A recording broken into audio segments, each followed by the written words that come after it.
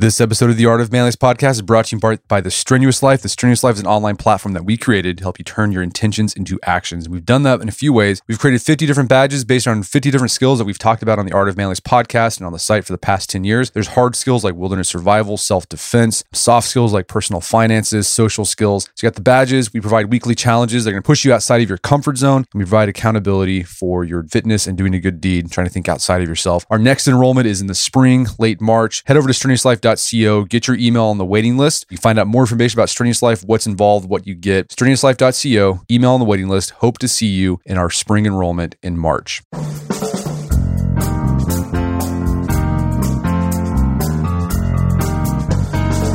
Brett McKay here, and welcome to another edition of the Art of Manliness podcast. Every day we have to make choices on whether we can trust someone or not. If we make the wrong choice, it can mean a failed relationship or business partnership and all the emotional and financial costs that follow. My guest today has spent his career sizing people up in high-stakes situations. His name is Robin Dreeke. He spent 2 decades working as a behavioral analyst for the FBI, and in his new book, Sizing People Up, a veteran FBI agent's user manual for behavior prediction, he shares the tips everyone can use in determining whether or not someone is trustworthy. We begin our conversation discussing how Robin's latest book builds off the work he did in the Code of Trust and the consequences of sizing people up incorrectly. Robin then shares the overarching framework he recommends using when you want to figure out if you can trust someone or not. And then we spend the rest of our conversation digging into the 6 specific signs you should look for when you're figuring out if you want to enter into a personal or professional relationship with someone and you're trying to predict their future behavior. After the show's over, check out our show notes at aom.is/sizingpeopleup.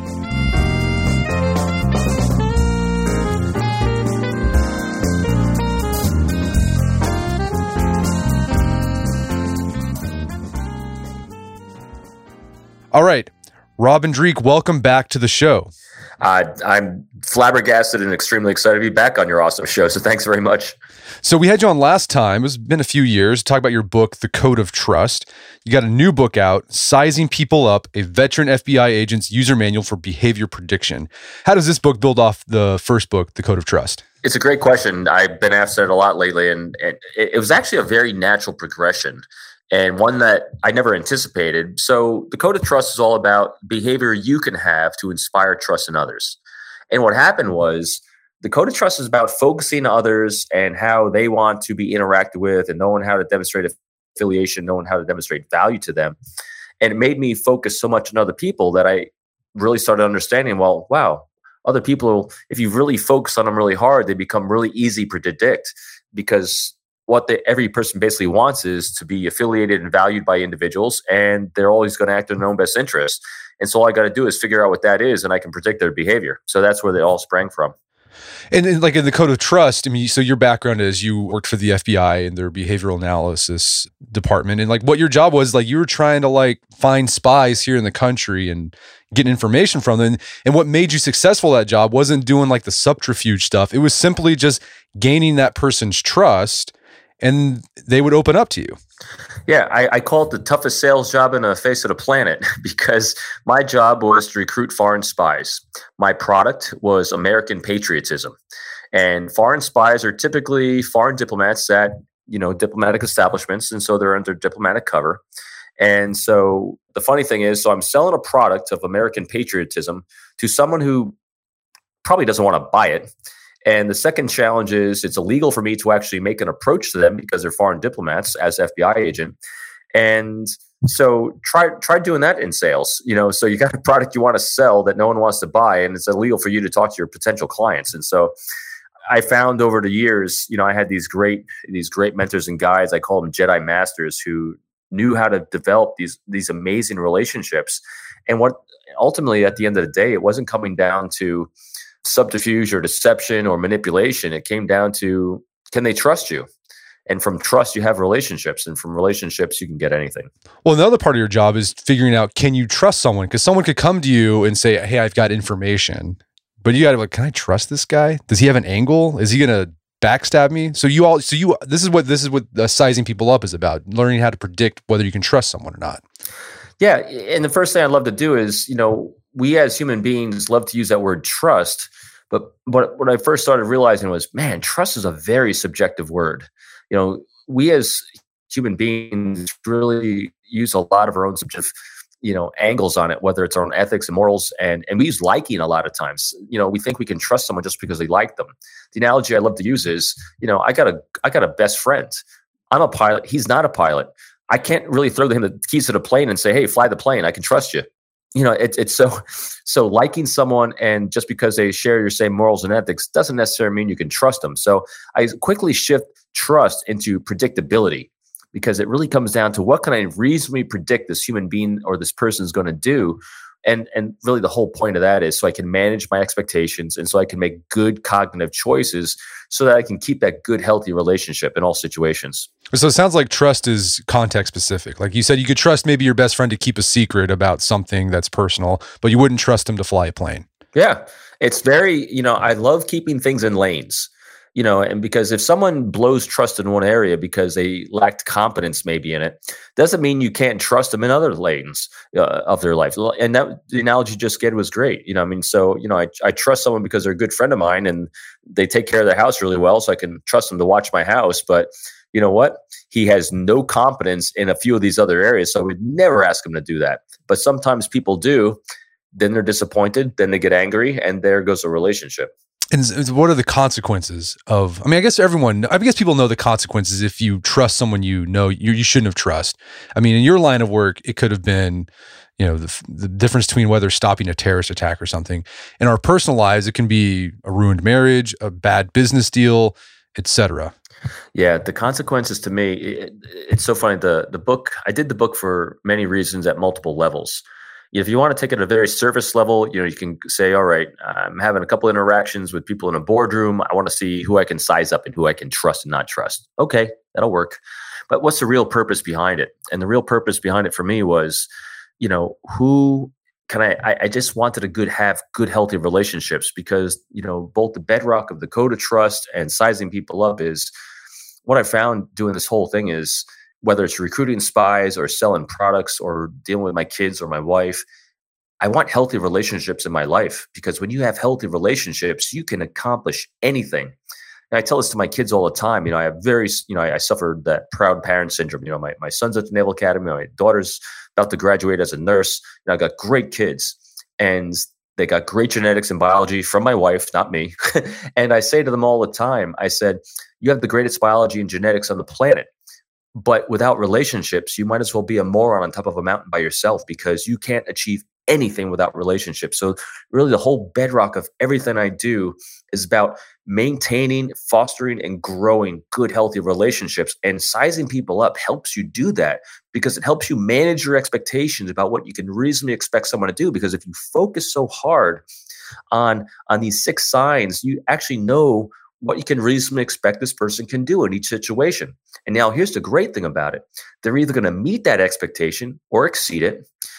And now if they fall short of it, because you took so much due diligence in figuring them out, if they fall short of it, something went sideways in their life. And now you can be a resource for them and whatever went sideways. And so again, it maintains a good, healthy relationship without getting frustrated, angry, resentment, all those negative emotions. Well, I love that that's the big theme throughout both of these books, The Code of Trust and Sizing People Up, is that when trust is there, it makes your life so much more efficient. Because instead of having to take a business deal, instead of having to make every little decision a contract, right? Where you get a piece of paper, you can say, hey, will you do this? And they do it. Just streamline the whole thing, because there's that trust that exists. It streamlined everything in life. Before I retired, I was still working counterintelligence, and I had, you can't do anything inside the FBI or any law enforcement without confidential human sources. People being a resource for national security. That was my thing. And I had what I called the Magnificent Seven. These 7 human beings were the most awesome patriots, great friends, great people I've ever been part of. And I always use the analogy, I'd rather have 7 people give me 120% of their effort willingly than 150 people give me 5% reluctantly, because those 7 people, if you have a healthy relationship with them, it's very, like you said, it's very calming. Things become very easy because there's no drama. And the effect on them, they now start seeing in their lives, they stop being tolerant of other unhealthy relationships. And so they start getting healthy. So it's that 6 degrees separation of Kevin Bacon thing. These 7 people might not have all the answers, but they know someone who has the answers. I've never had to go more than 2 degrees deep in order to find the answers we needed to have in order to protect national security. So in your work, and then you lay this out in the book, you found 6 signs of behavior prediction on whether you can trust someone or not. But before we get into these specific signs, let's talk about the overarching framework you discuss in the book about sizing people up. So what are the big picture things that people need to keep in the back of their mind when they're interacting with someone and they're trying to figure out, can I trust this person? So I think the easiest thing to think about is us as human beings. What is every single human being on this planet hardwired to do? We're all hardwired for safety, security, and prosperity for ourselves. That's it. We want to be safe, we want to be secure, and we want to be prosperous. So all I have to do is figure out what the other person, from their point of view, thinks will grant them safety, security, and prosperity. If they're a little more altruistic, it'll go out to their family, a little more to their community, a little more maybe to their nation, but that's it. We're genetically hardwired for safety, security, and prosperity. And so if you understand that and remember that every time you're interacting with someone, all you got to figure out is focus on them and figure out what they think is in their own best interest, because people will always act in their own best interests. And then the other thing you talk about too is you want to keep your feelings out of it. Like again, doing back to that subjectivity. Yeah. Just because you like someone doesn't necessarily mean you can trust them. Yeah, and that can be very difficult, because I know we get emotionally attached to things, we get emotionally attached to people, and we get emotionally hijacked. The real reason I love the Code of Trust and I love Sizing People Up is because it keeps that irrational brain where we have these emotional impulses for fight or flight. It helps you remember, keep cognitive. Is what I'm doing actually helping or hindering a healthy relationship? Is what I'm doing actually assessing what they are doing or not doing, or am I just emotionally reacting to what they're doing? And then all throughout the book, you talk about this. Is that Russian saying, "Trust but verify." What does that look like? It means that I generally will start out trusting you, because human beings, no one wants to be mistrusted, or no one's looking to take advantage from the get-go. They're just always going to act in their own best interest. So I just start out understanding that you're going to act in your best interest, and I'm going to trust you to act in your best interest. And so I'm going to trust it as long as it's overlapping with mine. And I'm going to look for signs that where some of these things might be going sideways, and it might not be in my best interest to do that. All right. So the first principle, the first thing you look at that you can use to predict whether someone's trustworthy is vesting. What do you mean by that? So vesting is, it becomes that symbiotic relationship is, are they actually doing things, proactively that are good for you as well? So that's what I'm really looking for in that. It's not too hard to tell. There's a lot of, like I'm thinking back to the, I actually use the story I used in the book. My very first confidential human source that I had in the FBI, this was a guy that had 25 years working with the FBI, had 14 or 15 handlers before me, and some went sideways, some went well. And I remember when I first started interacting with him, he really cared about my future, my success, because he knew he loved being a source, he loved being a patriot, and he knew that if he could help me be successful, he would be a better patriot, because he'd be able to do more as well. So he was really vested in my success. So what are some signs? I mean, I think people know when someone's vested in your success, like they'll go out of the way to do things for you. But what are some signs that someone's not vested in you? Like proactively, you can tell, okay, that person is definitely not vested in me.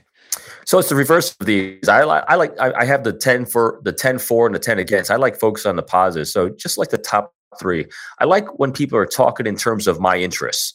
Contrary to that, they're talking in terms of their own interests. I love when people have, their own favors that they call in from other people for your behalf. In other words, they're calling in favors of people they know, relationships they have to benefit you. Converse of that is that they have these connections, and yet they're keeping them screened from you. And another really big one I really love is when they start overlapping their lives with you. So you have a professional relationship with someone, and all of a sudden, they're inviting you to social engagements as well. And the converse of that is when they're excluding you from these things. So basically, any time where you see someone taking actions where they're being selfless in the things they're doing, where they have no personal gain, but the gain is all for you, and they have no expectation or reciprocity for it, that is someone that's totally vested in you. Well, that second one's important, because I think everyone's encountered that thing where people look like they're vested, like, hey, I'm doing this thing for you, but you're like, this feels weird. Like, I don't, Right. There's an angle here and I don't like it. Right. And that's the thing. And that's why, my third anchor, so I have these three anchors for everything I do. My number one anchor for everything I do is number one, healthy professional relationship. Number two is open, honest communication and transparency, because I can't have the healthy relationship without that. My third is be a resource for the success and prosperity of others without expectation or reciprocity. Because when you make yourself available for others as a resource without that expectation, that's when it becomes a good, healthy relationship. So that's what I'm looking for as well. So people that are vested do that. So a second thing you look at is longevity. How is that a sign of trust? So longevity it's really simple. It's believing that the relationship they have with you is going to last a long time, or at least beyond, a quid pro quo of a quick sale. I've had some people I've worked with that were, quick, 2, 3, 4 meetings and out. And then I've got a few people that I'm still friends with them now. I retired over a year ago, and I have people I was in contact with over 20 years ago in New York, and I am still in contact with them today. We exchange gift baskets every year. So that is someone that is a long thing. And so you can do it. You have it in your personal life as well, whether it's someone that you marry. It's those lifelong friends that you grew up with, and you have, and even in neighborhoods, say you move from place to place, but you don't carry everyone forward with you, but a few of them you wind up carrying forward with you. Well, you talk about in your job, sometimes you only had like one meeting to figure out, is this guy in for the long run? So what did you do as an FBI agent when you're talking to a diplomat? So can I trust this guy? And this is the only meeting you maybe would have gotten maybe for a year. What were you looking at? Right. So if we're going to look in the terms of longevity, I'm looking for the things he's looking to do. If he starts having language about, where he's going to live, where he's going to place his kids in school, and how I'm going to be part of that. And he is asking me questions about my career and would I still be in contact with him, in 5 years from now. So I'm looking for that kind of language. I'm also looking for things like rituals. Lots of cultures have different rituals. And when I first met this one guy from the Middle East, I remember he had this favorite, chai tea that him and his brother would have.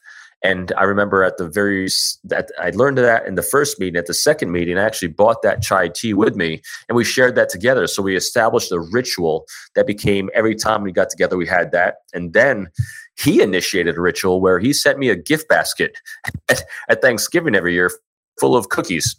It was the most innocuous, smallest thing, but I then reciprocated at the New Year, sent him in one in kind. And we've been doing that since 2001. So anything where you establish rituals is part of it as well. Right. Well, and then a third principle you look at is reliability. And this goes to that point we were talking about earlier. You might trust your friend for, keeping a secret for whatever reason, but you might not trust him to fly a plane because he's not reliable to fly a plane. So what are you looking at to figure out if someone's reliable or not? Yes, reliability, we break it really into two things, both diligence and competence. Diligence is, to make it really easy, we've got lots of all these signs for it, but diligence is, do they have the energy and drive to accomplish the things that they have laid out verbally? So that's just diligence, really simple. And competence is really even easier. Do they actually have the skills to do what they say they're going to do? And we've all seen this in our lives. The example I use, in the book is I was working with this guy that was placed in charge of this task force, and he talked a great game. He had a great background, great resume for what we're doing. And then as the days kept ticking on and we kept waiting for milestones to be met and deadlines to be met, nothing. He just kept talking circles, and he became more and more vague because he really lacked the competence in order to achieve the technical aspects of what we're trying to do. And it's basically the people aspects of who we're trying to bring in. So his reliability then went way down. At the same time, someone can be really, competent in a certain area, but they don't have the energy to follow through on it. So reliability is a big one. We're going to take a quick break for a word from our sponsors. It's January 2020. Year 2020 shows up a lot in science fiction. A lot of people predicted that by now we'd be teleporting to work, living on Mars, even those like colonies under the water and the bubbles. Still waiting for a hoverboard. A lot of those predictions were wrong. The truth is we'll always get the future wrong, which is why we need to get life insurance right. That's where Policy Genius can help. Policy Genius makes finding the right insurance a breeze. In minutes, you can compare quotes from the top insurers to find your best price. You could save $1,500 or more a year by using Policy Genius to compare life insurance policies. Once you apply, the Policy Genius team will handle all the paperwork and red tape. And Policy Genius doesn't make life insurance easy. They can also help you find the right home and auto insurance and disability insurance too. I know when I was looking for disability insurance, someone to take care of all the red tape, the paperwork, that would have been really nice because that was a big hassle. So I wish I would have had Policy Genius then. So if your science fiction dreams for 2020 still haven't become science fact, don't get discouraged. Get life insurance. Guess can replace that hoverboard. Just takes a few minutes to find your best price and apply at policygenius.com. Policy Genius will always get the future wrong, but get life insurance right. Check out policygenius.com. We all want to take better care of ourselves and our health, and one essential part of that is having a good dental hygiene routine. You know you should brush twice a day and clean between your teeth regularly, but how much thought do you put into choosing oral care products? It can be tough. Go down the dental aisle, online shops, they got hundreds of options. There's a simple way to know which products are best for your dental health. Look for the ADA seal of acceptance. Each product with the ADA seal has been reviewed by a panel of independent dental experts who look at the science behind the product to ensure it is safe and effective. If it has the seal, you can trust it's backed by science. Even 8-year-old Kevin McAllister knew to look for the ADA seal when he shoplifted that toothbrush. And the ADA seal has something for everyone, from bubblegum flavored toothpaste for kids to denture products for whoever needs them. You can find the seal on sugar-free chewing gum as well. No hygiene regimen is complete without the ADA seal of acceptance. Visit ada.org/manliness to learn more and find proven products to fit your routine. That's ada.org/manliness. Check one more time, ada.org/manliness. And now back to the show. When you're looking at reliability, do you lean towards giving more weight to diligence or competence? I'm looking at that diligence because I figure I can teach anyone to flip a switch. What I can't do is teach you humility to open your mind to the fact that there might be another way to do it. And so I'm looking for diligence with an open mind. Right. So you can teach a person to be competent at their job usually because you can teach them the skill part of the job, but it's harder to teach motivation, both for the job itself as well as the motivation to examine where you're falling short and where you need to improve. And people need to have that energy and diligence to want to get better. So another thing you're looking at when you're sussing up whether someone's trustworthy are their actions. What specific actions are you looking at to see if someone's trustworthy? So this to me became one of the first ones I identified, and I love the phrase. The definition of crazy is doing the same thing again and expecting a different result. So that to me is where actions came from. In other words, if I can see and observe what you do 2 or 3 times, I can almost guarantee what you're going to do the 4th. And so I am always looking, I frame it in the book for, signs of positive actions, but I'm actually just looking for what you do. I don't care if it's positive or negative. If I see how you interact, if say you're a boss and I see you consistently micromanaging people, I can almost guarantee if I see you micromanaging Jane, Mary, and Tom, I can almost guarantee you're going to micromanage Jack as well. And so if you don't wind up micromanaging Jack, well, there's something different about Jack. We've got to figure out what Jack's doing in order to not have him micromanaged. So I like seeing past patterns of key behaviors because if I can observe you doing something a couple times, I don't live with that thing called hope. I don't hope you're going to do different next time. No, I know exactly what you're going to do next time. And again, this is all context specific. Yes, absolutely. Another thing you're looking at is language. But language is tricky because that's how people deceive, right? It was with words. So what are you looking for in the way someone talks to figure out if they're trustworthy or not? The language, this is the one I absolutely love the most because this is where, the code of trust was, how do I demonstrate value and affiliation to others? I'm going to do one of 4 things, if not multiples, in everything I say and do. I'm going to be seeking your thoughts and opinions. I'm going to be talking in terms of your priorities. I'm going to be validating you and your thoughts and ideas without judging you, and I'm going to be adding choices. So those 4 things tell the other person that it's all about you. And when I'm demonstrating those things, I'm demonstrating that I want to affiliate with you, and I'm demonstrating that I value you, and your dopamine in your brain is flowing. So now reverse it. What I'm looking for in language from someone else, I'm looking for the same things. Are they seeking my thoughts and opinions? Are they talking in terms of my priorities? Are they validating me without judging me? And are they giving me choices? So that's what I'm looking for in language. And it's a very easy thing to see, after whether you're live in a conversation or you're in an email, you can go line by line and ask yourself, is that sentence about me or is it about them? And I'm hoping what I'm looking for is a preponderance of the conversation is centered on me if I'm assessing someone for trustworthiness.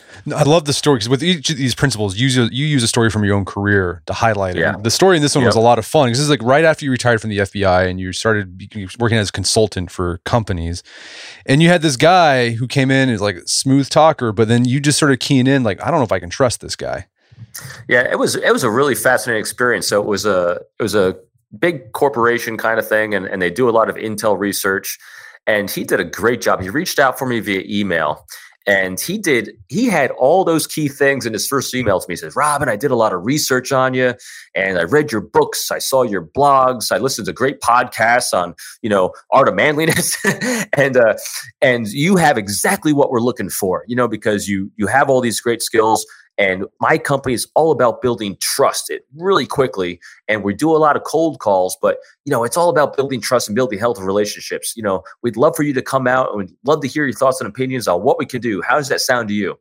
Again, they had all those elements. You seeking my thoughts and opinions, talking in terms of my priorities, validating me and empowering me with choices. And so I was all in thinking this was going to be awesome. But when I showed up on site, what happened was first of all, he shifted, he sold a great bill of goods, and he shifted it to basically he overworked me hard. It was hilarious. I land in the plane, coming off the plane and I think it's like 6:00 at night. My flight landed. It's out in, I say it's in California. I always hide where the people actually are to protect the innocent, but it was about a 4 or 5 hour flight. And I thought I was going to take an Uber to the airport. He picks me up in he had a Range Rover. Picks me up in his Range Rover, and I was like, "Oh, that's really nice." I figured he's going to bring me to the hotel 6:00 at night, and he friggin' brings me back to the office, and his entire office is still there. And he starts throwing files at me to go through and start changing language and scripts. And I was like, "Huh, isn't that interesting?" And first thing he did was, "Hey, we use scripts." I was like, "Scripts?" I said, good rapport and relationship and trust developers, they listen to the other person, so they're not scripting, so they can listen and pay attention. He goes, "Yeah, but these people don't have your skills. We need to script. Go through our scripts." So that became the first sign of, came to be. He was actually trying to get me to help them to manipulate people. And I actually told him it, by the end of it, I said, I'd love to do this for you, but my brand isn't manipulation. And at the end of the day, you're trying to manipulate people because you're using a lot of subterfuge. You're trying to control time without transparency. And I also think you're targeting the wrong person to talk to because you're trying to convince a low-level guy to give you information, and he won't. I'm always thinking that you can't convince that low-level guy. How can I inspire him to want to? The only way we can inspire that low-level guy is have this boss above him allow him to. I said, so I would go after the guy above him and actually share with him what you're trying to achieve and empower him with the choice whether he wants to do it or not. Anyway, I walked away from that one. So yeah, it was a good lesson on language. Right. So yeah, he was using the right words, but then you had to do the verify. You have to look at the other principles or other behaviors. You looked at his actions and you're like, well, this guy, can't trust him. Yeah, his actions were incongruent with the words he was using, and then he started shifting the words and the language up too. So he caught, he had me bite the hook because he was using the right things, but yeah, his actions were not following up on it without a doubt. Well, then you also talk about, as you looked in retrospect, there was some, even in his language, there were some red flags. For example, he started like bragging kind of subtly about his business that, his company made. Yeah. He was throwing down his resume. He's throwing down the people he knew. He was knocking some people. He's like knocking some former colleagues of yours that are now in the consulting game. Yeah. Actually, what was really funny was he didn't know my relationships with these people, which was, I thought was a dangerous thing that he did, for someone who's so skilled. Like I mentioned the book, two of the guys, I'll mention one of them is a good friend of mine, Joe Navarro. He mentioned Joe Navarro and he started knocking him with something. I'm like, dude, you are talking trash about the wrong dude to me because I know him really well and he's a good friend and he's got mad skills. And the fact that you're kind of knocking him shows me where actually your narcissism is. Right. Well, and the other thing to keep in mind is like, well, if you're talking about this guy like that, like, are you going to talk to me, talk about me like that when I'm not here? Yeah, absolutely. So, and that's the big thing with language. If people are talking trash about other people to you, they're trying to engender trust through negative talking. That's a really bad sign of trust. All right, so it's a great example of the story. Sometimes the cues or the signs of in language are a little more subtle. You have to pay attention to it. And this is a good example of your story that even if someone's shows signs of trustworthy behavior on one of these principles, you have to look at the bigger picture, or else you might be led astray. Yeah, just constantly assess. I always look at it like this, every moment is very different. And we can start out very good like this guy did. And all of a sudden, if something makes you feel a little different or a little awkward or something just doesn't feel right, that means something shifted on their behalf. And now you just examine it, and don't wait for it to get better. I don't like waiting for things to get better. It's like, oh, you just blow it off. Here's what I guarantee. If you just blow it off and don't pay attention to it, you're probably going to get burned by it. So I'm not saying at the first sign of something going sideways, I bail. But if I see it 2 or 3 more times, because now I'm paying attention to it, that's when I either have a good, honest discussion or I just back away, because that is someone who's not trying to do healthy things. So the final thing you're looking at is stability. What do you mean by stability? The best one of them all. I'm looking for emotional stability. Does this person freak out? Are they emotionally hijacked? And how frequently everyone has their moments, right? Everyone has moments where they just have, they get frustrated, they get angry at something, but how frequently is it and how rational is it?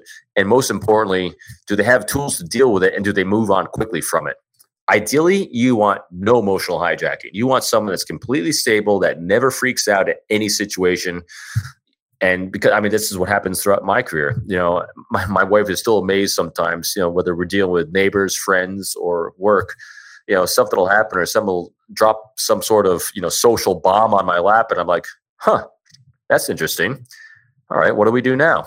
Meanwhile, other people freak out. They just blow up, but that doesn't help anyone. So I'm always looking for good emotional stability, because those are the types of people that are maintaining good cognitive thought. So yeah, some signs, some of those negative signs that you talk about that I think we've talked about on the podcast a couple of times before with other guests, like catastrophizing, right? If someone's constantly saying, like, if the problem comes up, this is the worst thing to ever happen, that's not good, not stable.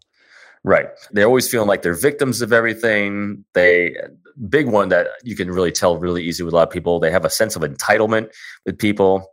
They think that they're waiting to be rescued by either Lotto or a rich relative on things. They love blaming other people. And the big thing is they're just really volatile. They overreact to every single situation, whether it's in news or whether it's a relative or coworker. And in the end, you can really tell, because they're ultimately the biggest manipulators in your office, or attempting to be so. Right. And then those positive signs, to me, when I was going through this in the book, I was like, well, if they're a cool person, you can probably trust them. Like in these things, like they're flexible. Like if something comes up, they're able to roll with the punches. They follow the code of trust. Like they're humble, they're non-judgmental, they're understanding. They're appreciative. Yeah, appreciative. Like they're not hungry for power. Yeah, and they remain calm, cool, and collected in every situation, and have no problem sharing glory with others. I like the story you told in the book about the Russian general who had a strong position of authority, who could have used his power to dress you down, but he didn't overreact to your request and instead gave a denial that was simply straightforward, which was actually a good sign and made you respect him more.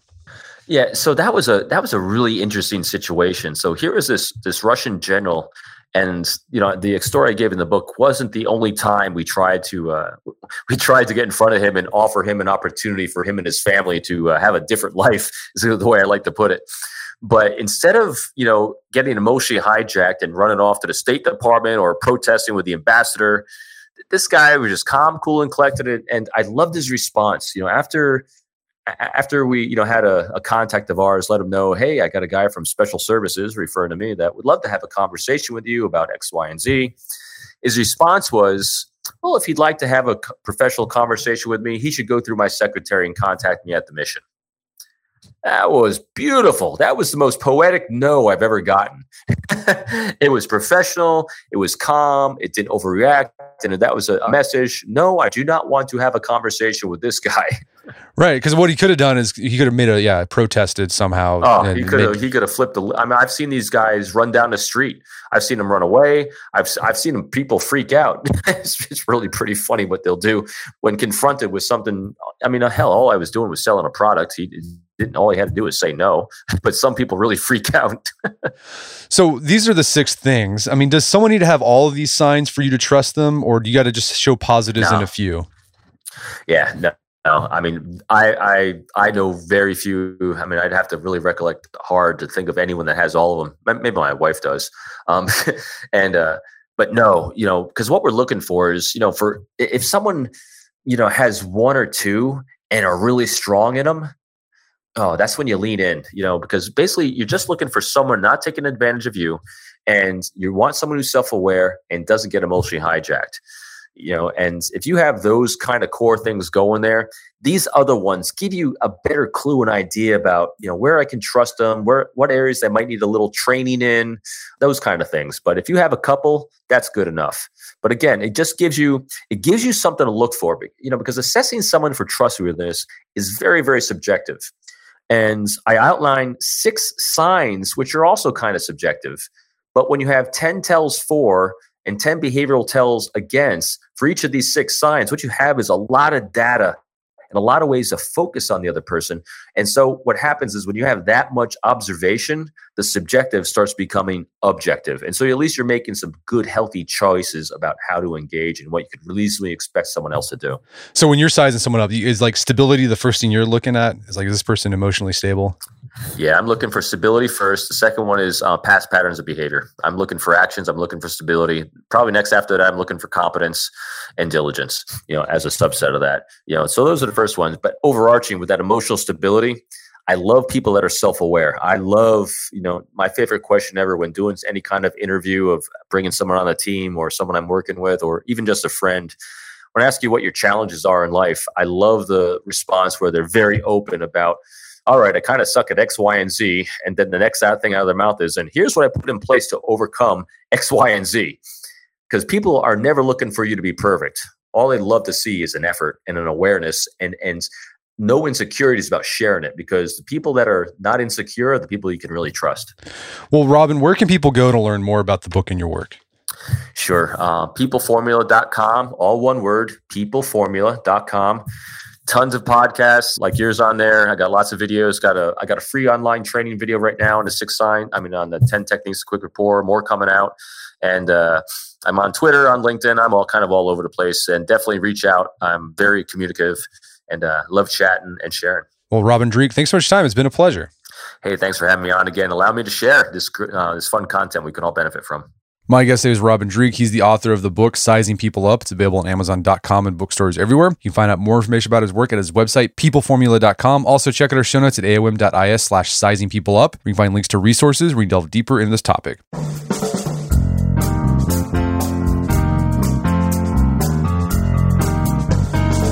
Well, that wraps up another edition of the AOM podcast. Check out our website at artofmanliness.com, where you find our podcast archives, as well as over 3,500 articles we've written over the years about pretty much anything you can think of. And if you haven't done so already, I'd appreciate if you take 1 minute to give us a review on Apple Podcasts or Stitcher. It helps out a lot. And if you've done that already, thank you. Please consider sharing the show with a friend or family member who would think we get something out of it. As always, thank you for the continued support. Until next time, this is Brett McKay, reminding you not only to listen to the AOM podcast, but put what you've heard into action.